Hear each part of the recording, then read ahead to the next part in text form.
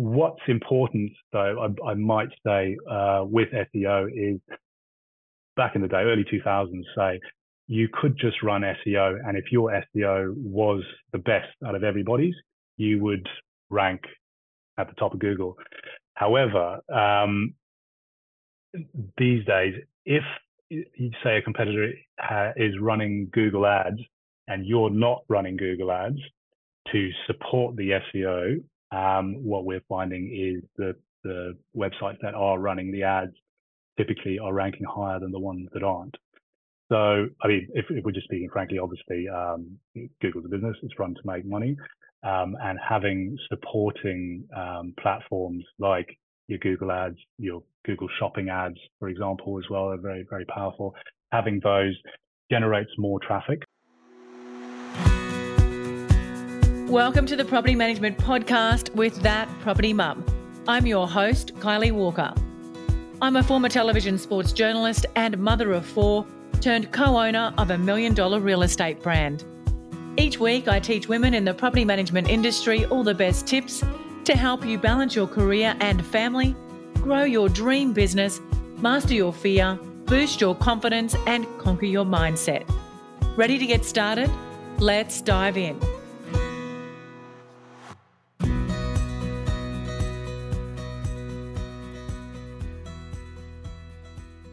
Welcome to the Property Management Podcast. Thank you so much for being here. I'm Kylie Walker. And if you are an avid listener of the podcast, you'll know that I love to geek out on all things digital marketing strategy. And well, this week, I'm going to dive a little deeper into one of my favorite topics, and that is SEO and website optimization.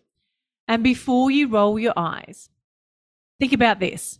The foundations of your business are all about the system and processes, whereas the foundations of your digital marketing strategy is all about your website and SEO. But don't worry, I'm not going to struggle around with my limited understanding. Instead, I've brought on someone who is far smarter and more knowledgeable than me. His name is James Bealey, and he is a self-confessed nerd who taught himself coding while at uni. Now, James has spent the past 15 years or so mastering the art of SEO and website development. He runs a successful digital agency that helps businesses essentially show up on page one of a Google search. I personally can vouch for the role and job that he does. My own businesses are on page one, and he also runs Google ads for me. And currently, my real estate website receives on an average of between 1.5K to 2.5K visitors every single week, not month, every single week. And I get it, all this tech talk can be overwhelming and a lot of it's over our heads.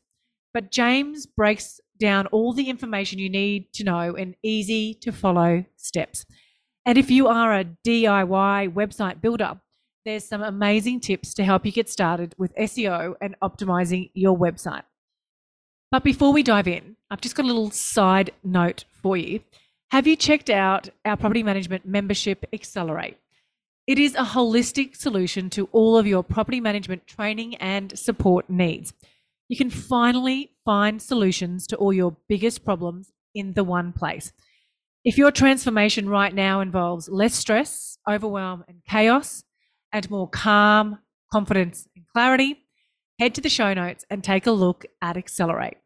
Now let's dive on in and take a listen to my chat with James. James, thank you so much for joining me on the Property Management Podcast. Now, before we dive in, can you please tell our audience a little bit about yourself and how you got started doing what you're doing? Absolutely. Thank you very much for having me on, Kylie. It's been a long time coming. I'm very happy to finally be here. In terms of myself, I'll give you a very truncated story. So I was born in Kenya, grew up in Zimbabwe, and then came over to Australia, not really knowing what I was going to do, but I went to university, studied business. And I suppose the way that I got into the whole SEO website online space was I was studying at university, holidays came around, and all my friends were going home. So they were flying back overseas, or if they lived in Australia, they were going back to where they lived. And I couldn't afford to fly back.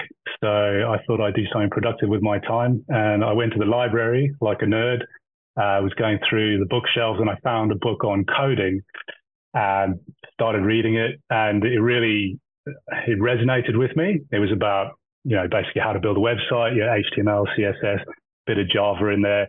Started reading that, and I thought it's something that it just took my fancy. So I started trying to do it myself. Started trying to build websites, and I had a little side business doing pool safety inspections where you have to go, you measure up pool fences, and you give people certificates saying that it's safe. And I thought I'd build a website for that particular business.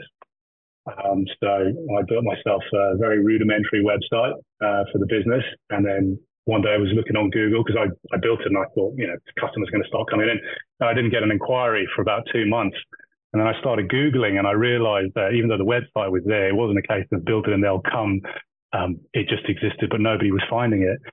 So I started reading up on search engine optimization and online marketing, online advertising, and over time started implementing that into the website until it became number one on Google if people were looking for pool safety inspector Brisbane or something along those lines.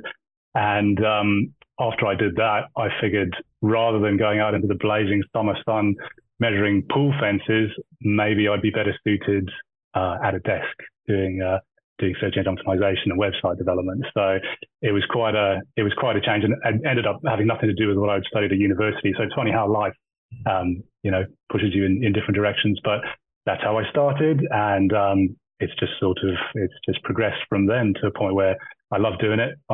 It's really rewarding seeing websites climb to the top of the rankings, and it's been a wonderful journey.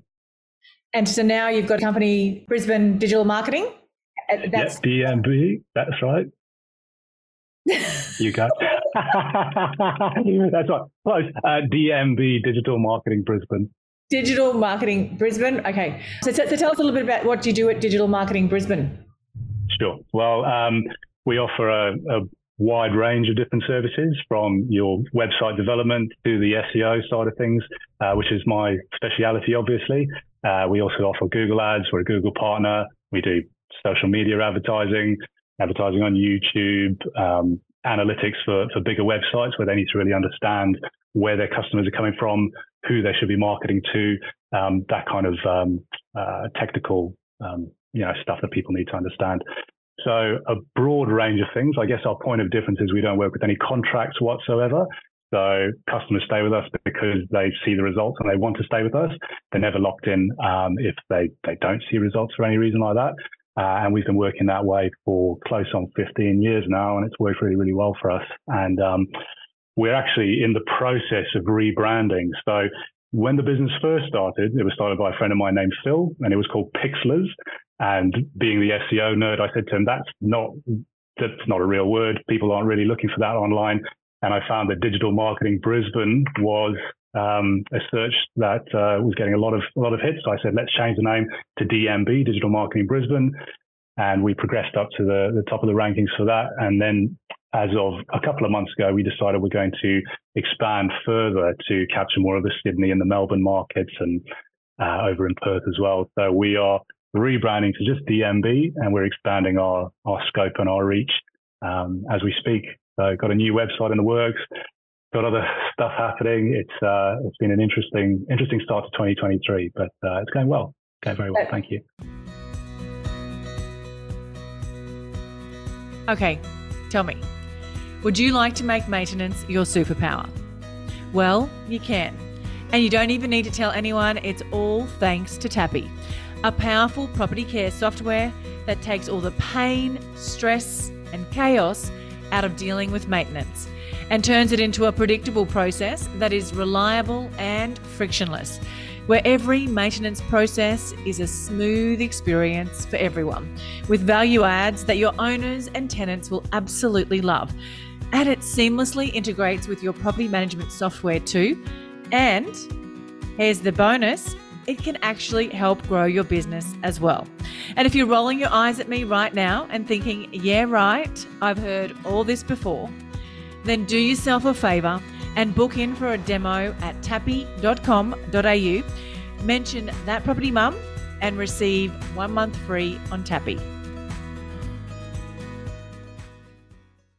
That's very exciting. I'm looking forward to seeing all those changes for you guys. And I can certainly attest to the value of what you deliver. I have been with you, I think, maybe 3 or 4 years now. We've been working with you, built a couple of different websites, and obviously continue to work closely with you in those, getting on that first page of Google.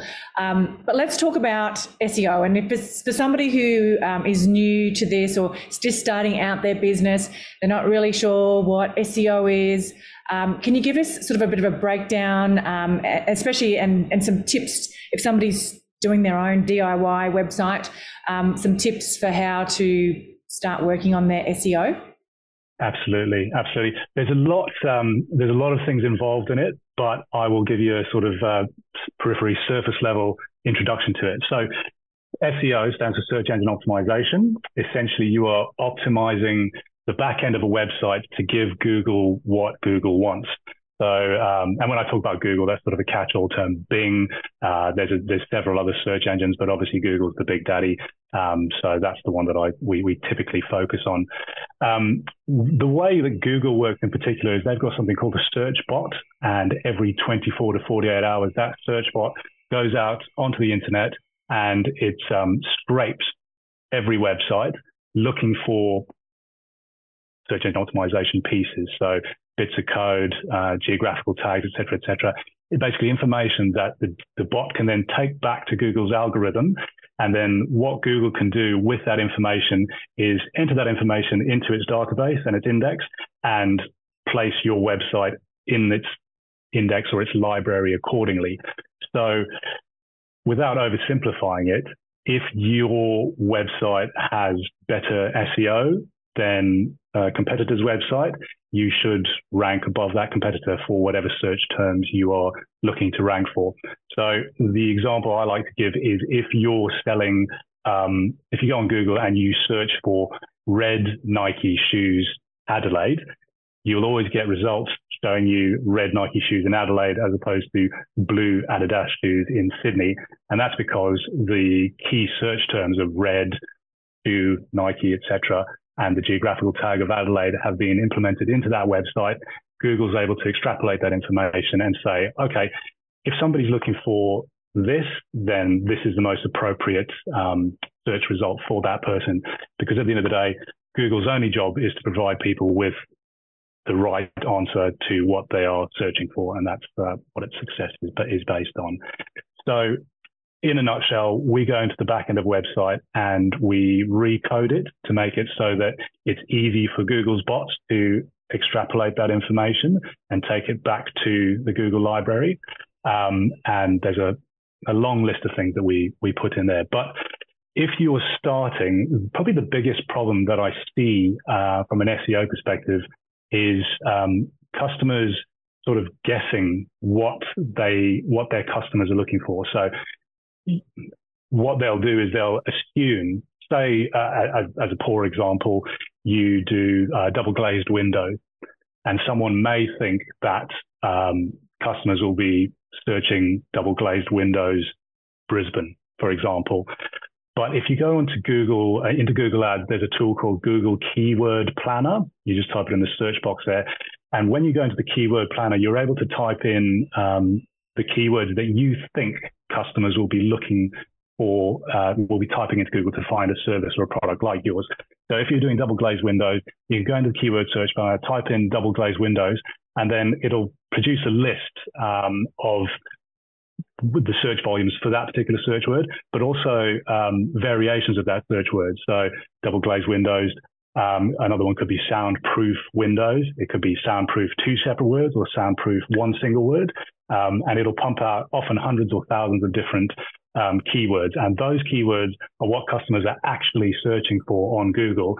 So it takes the guesswork out of it. And you're able to see, for example, maybe double glazed windows gets 500 searches a week, whereas soundproof windows gets 10,000. And then with that information, you're able to say, okay, if the search volumes are higher for soundproof windows, then that's the keyword that I should go for. Long story short, I see a lot of people who are trying to rank for keywords that don't have a high search volume. So it's really important before you even start is to go into the keyword planner find out what your customers are actually searching for, and then align your website and all of your SEO efforts with that so that you're actually showing up for what people are searching for. So that's the very first point that I'd make is start off on the right foot. The second point I'd make is that there's some basic audit software that you can use to run a search engine optimized audit of your website. There's one in particular called mysiteauditor.com. You can go there, you put in your URL or your domain of your website, and that will pump out an audit that gives you an idea of how quickly the website's loading, all the basic SEO elements that are in there or are missing from there. And if you just follow that, it gets you off on a really good initial footing, because it may say meta tags and have a big X next to it, and you know that there's meta tags missing, or the meta tag doesn't contain the keyword, or anything along those lines. So you can just follow that audit, and then that'll get your score up, and that'll immediately help you start progressing up the rankings. Obviously, it depends on the industry you're in. If there's a lot of competition, you're not really going to see much of a change from that, but it would still get you off on the right foot. And if there's not much competition in your industry, if you've got a little niche selling a very particular product and there's not many competitors out there, it can really help you move up the rankings and get you shown more on Google. Moving on from that, once you've gone past the audit, people always say content is king on SEO. What that basically means is you should have a lot of written text on your website. You don't want to go too overboard, but typically what we found through trial and error is if you have less than 500 words on a page, you're not going to be ranking particularly well on Google. You need at least 500 words. And within that word, those 500 words, you should be peppering in certain keywords that you do want to be found for. So if in the Google Keyword Planner, soundproof windows was an example that I gave, you should definitely be saying soundproof windows a couple of times within there. Back in the 90s, we could just do what was called keyword stuffing, where we just say soundproof windows over and over again within that, and Google will be like, oh, this is definitely about soundproof windows, and you got the rankings that way. You can't do that anymore, much to my chagrin. You have to make it seem as natural as possible, because the algorithm is able to see by the writing whether it's in a sort of a natural way, and if it's if you're trying too hard to jam words in there, it does pick up on it and it'll give you a black mark and actually push you down the rankings. So my advice would be, know what your keyword is, speak about that, pepper it in there, but keep it as natural as possible. And 500 words would be the absolute minimum. Within that, you should have links to other pages on your website. You should have links to other websites outside. A lot of people get concerned that if they say they provide a hyperlink from their website to a competitor's website, that's just going to be, that's not good. There's this sort of famine mindset where if they're scratching somebody else's back, that benefits them. That's not really the case. Google sees it as beneficial to both parties. So you are helping yourself by also including, links to other websites as well. So content is king is a very important one to keep in mind. I see a lot of websites getting built these days, and they're very visually pretty, lots and lots of like videos and all that, but they don't have enough content, and Google's bots aren't able to read pictures per se. So you can have the most beautiful picture there, but Google can't look at that. The bot can't look at that and say, oh, that's a picture of an umbrella. What you need to do is tell Google what it is, and you do that by naming the image. So you change the name to blueumbrella.jpg or whatever it is. And then within the meta tags, you'd also obviously mention that it's a blue umbrella, or in the alt tags rather, you'd say what's in the picture so that Google's able to understand what that picture is about and take that information back to the index. Also, if you don't mind me carrying on, with the images, if you have a business where you service a specific geographical location or geographical area, so say you're a hamburger takeaway restaurant in Ipswich, for example, what you'd want to do within the text, obviously you mentioned where you are so that Google can understand that. But with the images, there's a program called GeoImgr, GeoImgr.com, and you can pop images into that, and you can actually type in the address and embed the latitude and longitude tags of where you're located into the images. And that's more information that Google can say, okay, they mentioned that they're in Ipswich on their website. This image, it has a tag saying where that image has come from. And then that's more information for the algorithm to decide where you are and obviously rank you higher up in searches that are taking place in Ipswich as opposed to searches that are taking place over in Perth, for example. So there's lots of different things that you can do on the website. So that's a broad overview of some of the basic stuff that we do on site. There's also off-site SEO, which is the ongoing work you do to move you up the rankings and keep you at the top. So a lot of people look at SEO as a sort of set and forget, where you build a website, you pop all the search and optimization pieces in there, and then you wait for it to move up. That doesn't work. What you need to do is constant activity. So the algorithm, each time it sends out the Google bots, they come back and they say there's more activity that's happened, and they're able to, keep bringing more information to the website. Blogs help with that as well. Having blogs regularly updated, there's more information we can take back. But what I was going to talk about is the off-site side of things. And I guess another story would explain why or how off-site SEO works. So the way search engines started was at universities in America, I think in the 70s was when probably the first one came up, and they were on a local area network there. And what would happen is people could write their papers or type out their papers, and then they could upload them to the internet that they had, the small local internet, the local area network that they'd have within the university. And then the very rudimentary search engines from back then, they would rank a paper based on how many people had clicked through to look at it, because they assumed if lots of people are clicking through to see this particular paper, then it must be good, and they give that paper more authority. So it has changed significantly since then, but it still holds true that if you have a lot of backlinks from other websites to your website or to your particular web page, Google sees that as an important page and gives it more authority and will move you up the rankings versus your competitors. So what you need to do from an ongoing basis is go and fetch backlinks. There's lots of different ways to do that. Some above board. A lot of people do things that are not above board, but we obviously try to keep everything above board. But the most basic way of getting a backlink would be to go to your Yellow Pages or Yelp if you haven't done so already. Go there, list your business in there, and make sure that you include a backlink to your website or to the particular web page that you're trying to promote from there. And one thing that I see people do incorrectly a lot is they don't copy and paste their domain exactly as it is in the, say, Yellow Pages link listing. What they'll do is they'll type out, bobsumbrellas.com rather than https://www.bobsumbrellas.com.au.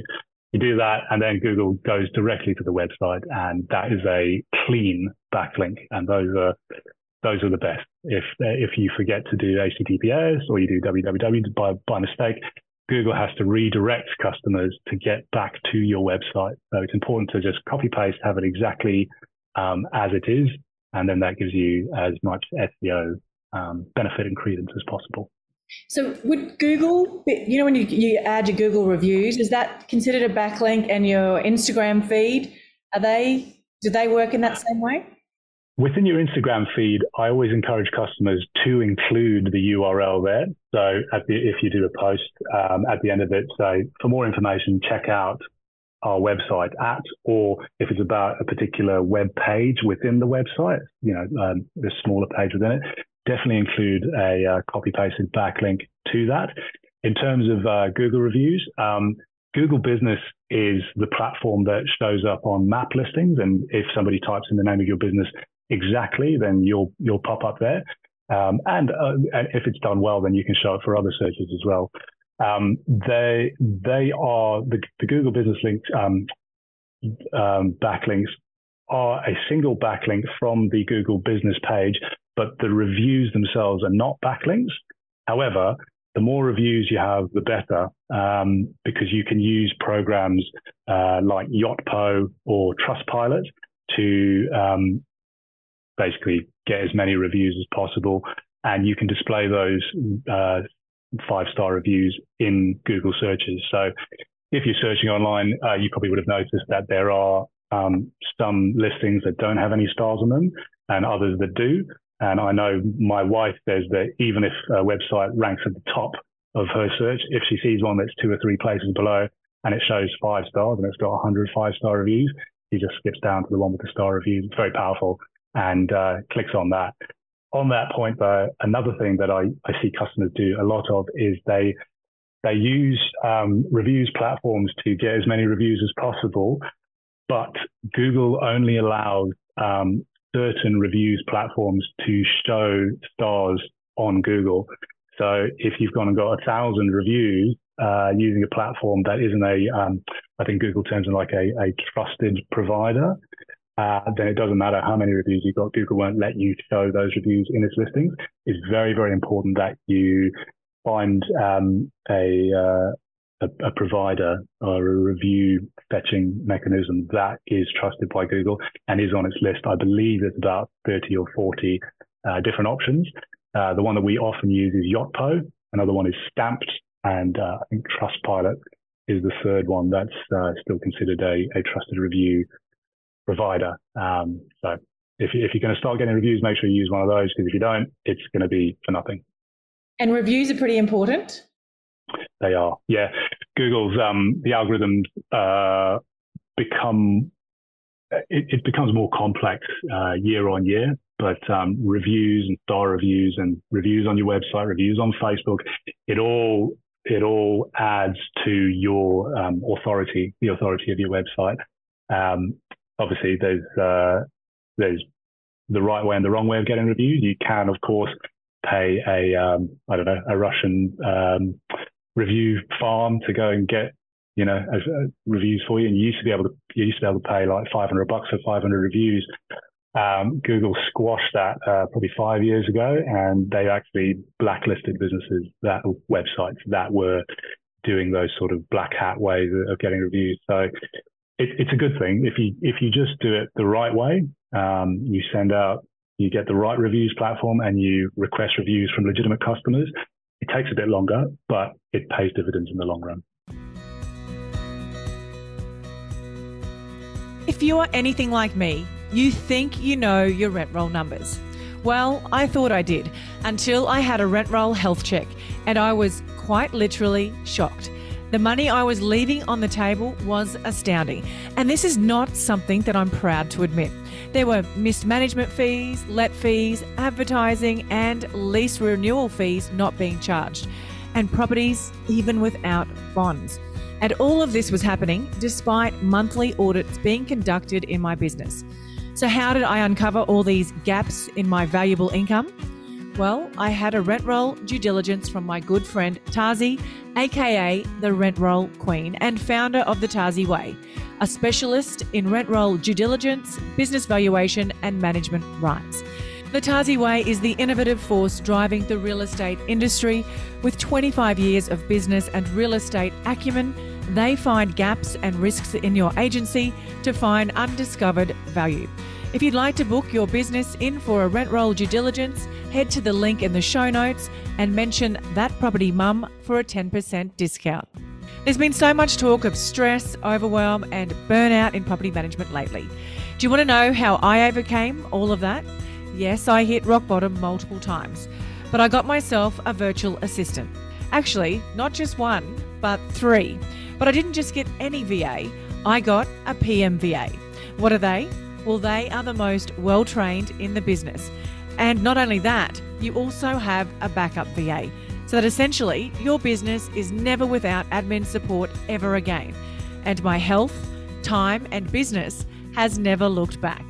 Your PMVA can take care of tasks like rent arrears, lease preparation and renewals, maintenance follow-up, routine inspection bookings, data entry, audits, prospecting, inbox management, and so much more. And the best part of implementing a PMVA in my business was that it freed up my time and my team's time to take care of important things like customer service. What makes me feel so safe is that PMVA is owned by Tiffany Botel, both here and in the Philippines, making my data secure and giving me more control over the VA arrangement. So head to the link in the show notes to book in your discovery call with Lady Boss Tiff.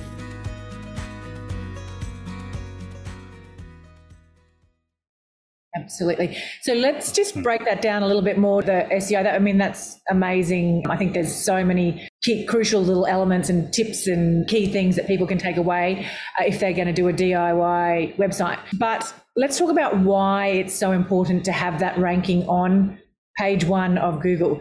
Do you have any stats around how many pages down people go? Because I know my stat, it's page 1 or nothing. You're absolutely right. So they say the best place to hide a dead body is page 2 of Google because nobody ever looks there.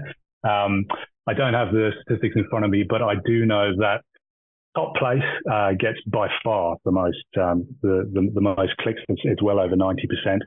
But it's interestingly, the difference in click-through rates between first and third isn't very much at all. It's only a couple of percentage points. So as long as you're in the top 3 or your primary search term, which you've obviously checked is what people are searching for in Google's keyword planner, as long as you're in the top 3, then you're okay. What's important, though, I might say with SEO is back in the day, early 2000s, say, you could just run SEO, and if your SEO was the best out of everybody's, you would rank at the top of Google. However, these days, if you say a competitor is running Google ads and you're not running Google ads to support the SEO, what we're finding is that the websites that are running the ads typically are ranking higher than the ones that aren't. So, I mean, if we're just speaking frankly, obviously, Google's a business, it's run to make money, and having supporting platforms like your Google ads, your Google shopping ads, for example, as well, are very, very powerful. Having those generates more traffic to the website, and traffic begets more traffic. So if Google sees that a website is getting a lot of visitors to it, then again, it sees that as a high authority website. This must be good because loads of people are going there. And then it slowly moves you up the rankings that way. Again, I'm sort of oversimplifying it. There's a lot of other things that come into it. If your bounce rate is high, for example, which means that customers land on your website and then they leave, they don't go to another page, that's really bad. It doesn't matter if you have 1 million visitors. If they're all bouncing straight away, Google sees that as a negative thing. So it's important that not only are you getting traffic to the website via SEO, good Google ads, good shopping ads, or social media, whatever you're doing, it's important that customers engage with the website as well once they're there. So in terms of the layout, obviously, I think we're going to move on to that topic. So keep going with Google ads. Yeah, that's my next question. I was talking about Google ads and why the Google algorithm loves them and what type of Google ads. I know because once upon a time it was the pay-per-click. Is that still what's happening? Maybe just break down Google ads for us. No problem at all. You have 2 options, and I'll tell you the option that we always go for. So it's the same with Facebook or Meta. You have a choice of running your ads on a cost per impression basis or a cost per click basis. The cost per impression basis is when you get charged when you've been seen 1,000 times. The cost per click is when you get charged if a customer clicks. We always go for, well, not always, but almost always go for the cost per click model, because then it doesn't matter if you're seen 100 times. If nobody has clicked on you, you don't get charged. You only get charged when somebody has physically clicked on an ad and come through to your website. And if they've taken the time to sit down at their computer, Google something, and click on an ad, we see them as a very engaged customer and are more likely to convert. All you need to do is have a good website and the right stuff on their website to convert them. So rather than doing the old school way, cost per impression, where you show 100,000 times and then you get charged, somebody may not click on that and you're paying anyway. We always go, well, 90% of the time we go for a cost per click method. I see the cost per impression method used from time to time, but the way I see it is it's almost like having a billboard on the side of the road, and you could have a million cars drive past that billboard on the way to work, but you don't know if anybody's actually clicked on that ad. Same with adverts in the paper. You don't know. There's obviously ways to tell if somebody has. You could have like a unique phone number on there or something. You could say, okay, well, this person's called off that number, so they must have seen the billboard. But I'd much rather be paying for engaged customers that have actually clicked on an ad rather than just spamming them and hoping that they see it and they click through. Absolutely. You just touched on something which leads perfectly in perfect segue into my next question was once they've clicked through and they've landed on your website, what are the key elements that you need to have to optimize those leads or capture those leads? Because that's what we all want at the end of the day.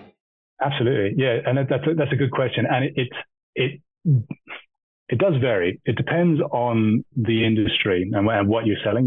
There are times where you do want to just capture their attention with a stunning video or some really nice visuals. What I'd say, before they get to the website, you need to have it loading quickly. So anything slower than say 2.5 seconds load time is sort of the black mark against the website as far as Google's concerned. Google wants fast loading websites, so it's worth engaging a good hosting provider, particularly one that it's good to have one with a CDN that's based in Australia. Quite a few clients come to us and their load speeds are very poor because they've got the hosting provider has servers over in Singapore or America or whatever, and we always say, let's get it like a Brisbane or a Sydney-based one to help with the load speeds. That is a service we provide as well. Just wanted to mention. So it's important to have Australia-based service for fast load times. Also optimizing the website. As I said just previously, it's great to have a really eye-catching video or something, or like a big bold image and lots of movement to really like catch their attention. But those all take time to load. And without getting too deep in the waters, Google's most important metric is your first contentful paint, which is basically how long it takes for the page to load that the customer sees. Whatever loads beyond that, like as they scroll down the page, isn't as important, but having a fast load time for that initial view is important. And if you're going to be running videos or have a very, very big image there, and lots of movement and words coming in or whatever, that's all information that needs to be processed by the server and can really slow down your load speeds. So if you're going to do a video, if you've got your mind set that you really want a video, it's important that you compress that. There are loads and loads of websites online where you can do it for free. Just type in MP3 compressor, or not MP3, and .move or MP4 or whatever it is. Pop it in there, compress it, and often they'll reduce the size of the video by up to 70%. But as a person looking at it, you can't tell. It still looks exactly the same, but it takes away a lot of the unnecessary data that's in the back end that would slow down a load speed. Same with images and videos, I suppose. It's important to rescale them. So a lot of websites, they'll have an enormous image for their banner. And obviously on big screens, you want the image to look as clean and crisp as possible. But sometimes we go in there and it's like 10,000 pixels. And as long as it's 1,800 to 2,000 pixels, it's still going to look really, really good. There's no point having it too big. So just jump into Photoshop or Canva or whatever you want and just make sure that you resize images and videos to fit the screen and they're not too big. Oh, on that as well, sorry. You can also, there's compression software that you can use as well. A website called Tiny JPG, which helps to compress images. There's also a program called Smush, for WordPress websites. That helps to compress them further.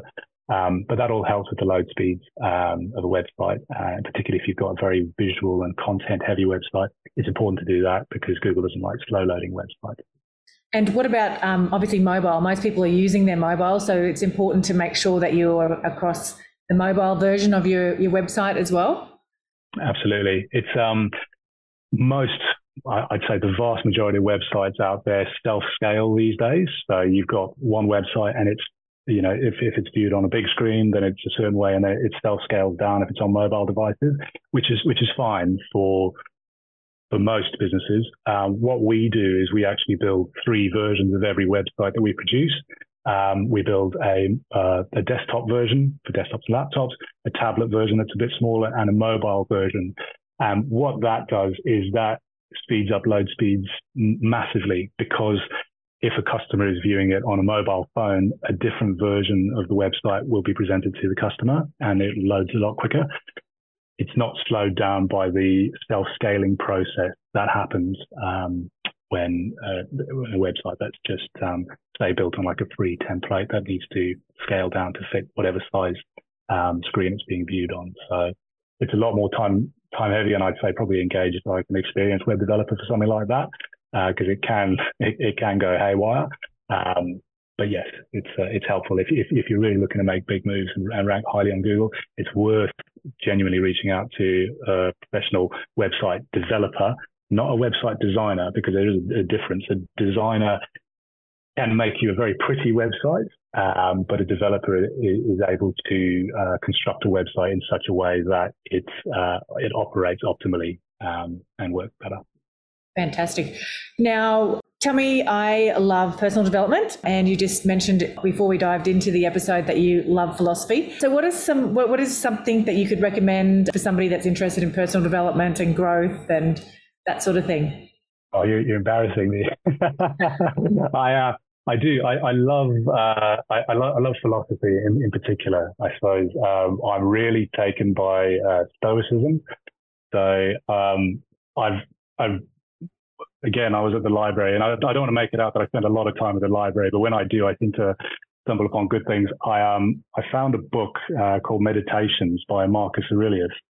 I took that out and I read that, and that really changed the course of my life in a lot of ways. It's he doesn't explicitly talk about being a Stoic, but he embodies a lot of the Stoic virtues. So without getting too deep in the waters, they are wisdom, justice, courage, and moderation.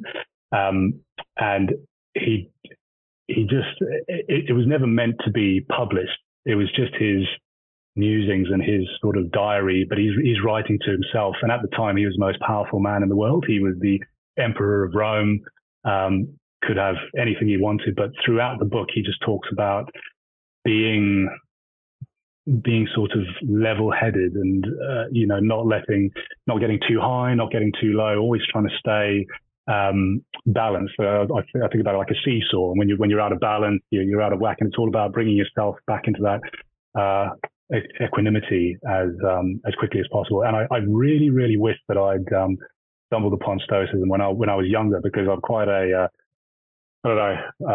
guess emotional, but that's not the word I'm looking for. I'm a reactive person. Like I just do things, and I can be taken by my emotions quite easily. And Stoicism really talks about how you can just control your mind, and you can settle and take things as they are.